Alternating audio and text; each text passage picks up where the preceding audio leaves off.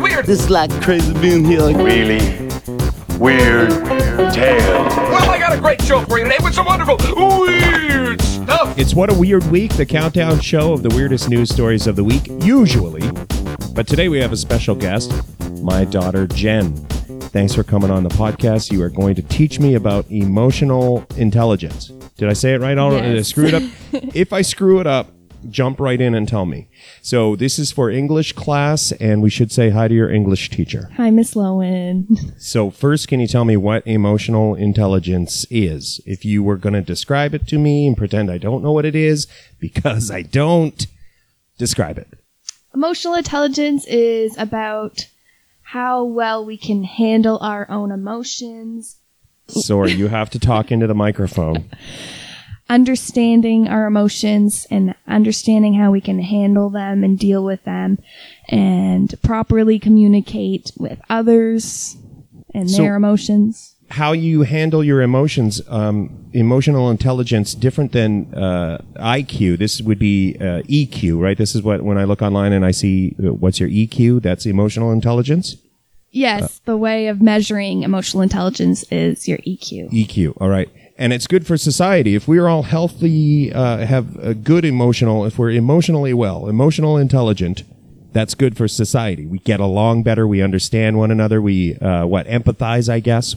Yes, there's Yeah. more understanding, and you're able to properly connect. So somebody who's emotionally or has a high emotional intelligence, they would be, one of the things maybe is, they can empathize with you, and they are also self-aware. They know, how they are, or how they come across, or what their limitations are.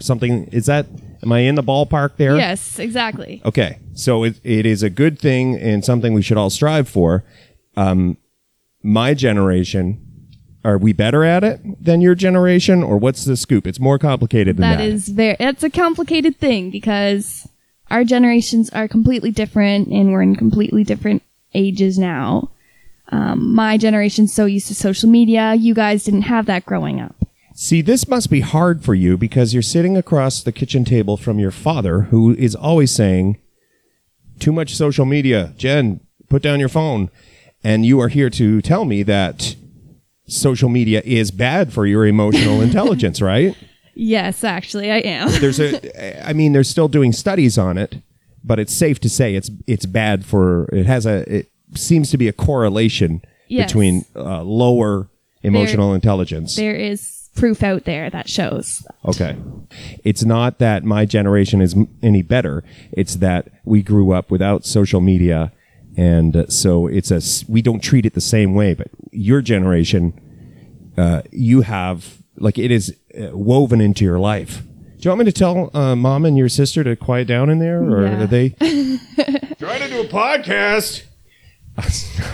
I just showed some poor emotional intelligence there, didn't Emotional intelligence. I should have dealt with that differently. Oh my gosh, I'm a living example.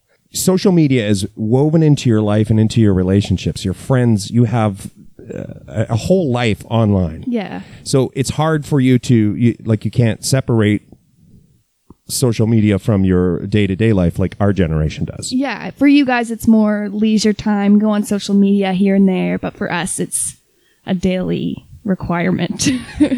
So why is it bad? What does it do? Are there enough studies out there to show why it is leading to poor emotional intelligence? Well, there's a lot of studies out there, but there's still a lot of debate. I can say my opinion mostly is that social media in general for our generation has caused us to not be able to know exactly how to communicate with others as much as we can just text them. That's easy for us. So there's that part of it, but there's also just the mental health aspect of it, that social media can really lead to anxiety, Yeah. or in some cases depression, things like that. Okay. And that's interesting that I never thought of it that way, but the way you socialize is a big part of your social life is online now. Yeah. And yet we still expect your generation to behave the way all the previous generations did, where you socialize in real life. Yeah, You don't have that many opportunities anymore. It makes sense that you guys would think it'd be easy for us to just put down our phone and live like you guys lived when you were younger, but but we're not sure how to do that properly. We're not aware of how Right. to handle that. Yeah. It's complicated. You don't get the practice, the in real life practice that my generation would have. I see. Well, I just learned something. Thank you. I still think you're on your phone too much, so we're still going to have that debate. I want to ask you about ways that somebody could maybe improve their emotional intelligence. But before we do that, is there anything? I want you to get a good grade. Is there anything we need to mention, or do you think we covered it all? We could go for hours on this. Sorry, yeah, put the pressure on you.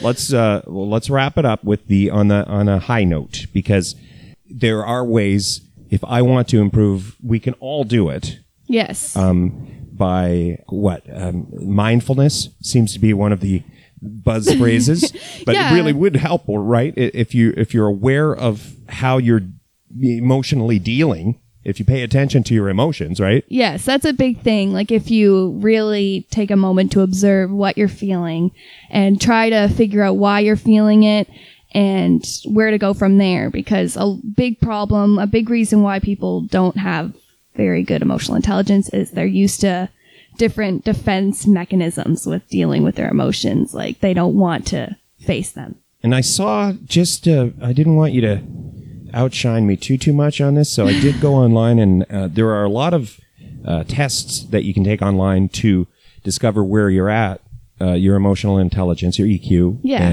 and then so you can work on mindfulness, you can work on empathizing, trying to put yourself in someone else's shoes. Yeah, that's a big thing too. And then when you have a healthy emotional intelligence, you have better conversations. You have better relationships at work, dealing with, is there any downside if we all worked on our emotional intelligence? It seems to me we'd be living in paradise.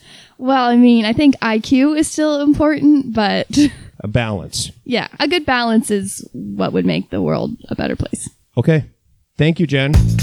We're supposed to thank our Patreons now. I'm just kidding. We don't have Patreons. But like and subscribe. I'm just kidding. We don't do that either. Is there anything else we should say? We're going to sign off. Sign off. Thanks for being a good sport.